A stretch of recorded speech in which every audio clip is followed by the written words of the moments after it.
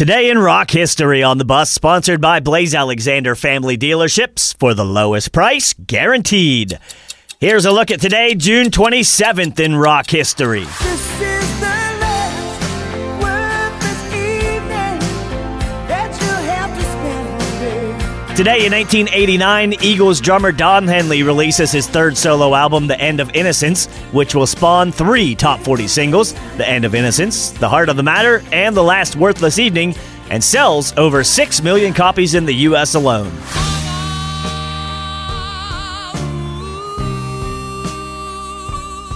In 1970, a band called Smile adds vocalist Freddie Mercury, changes their name, and performs for the first time as Queen.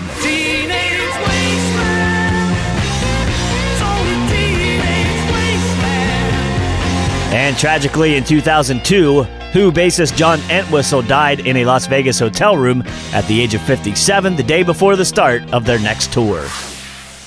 And that's today, June 27th in rock history.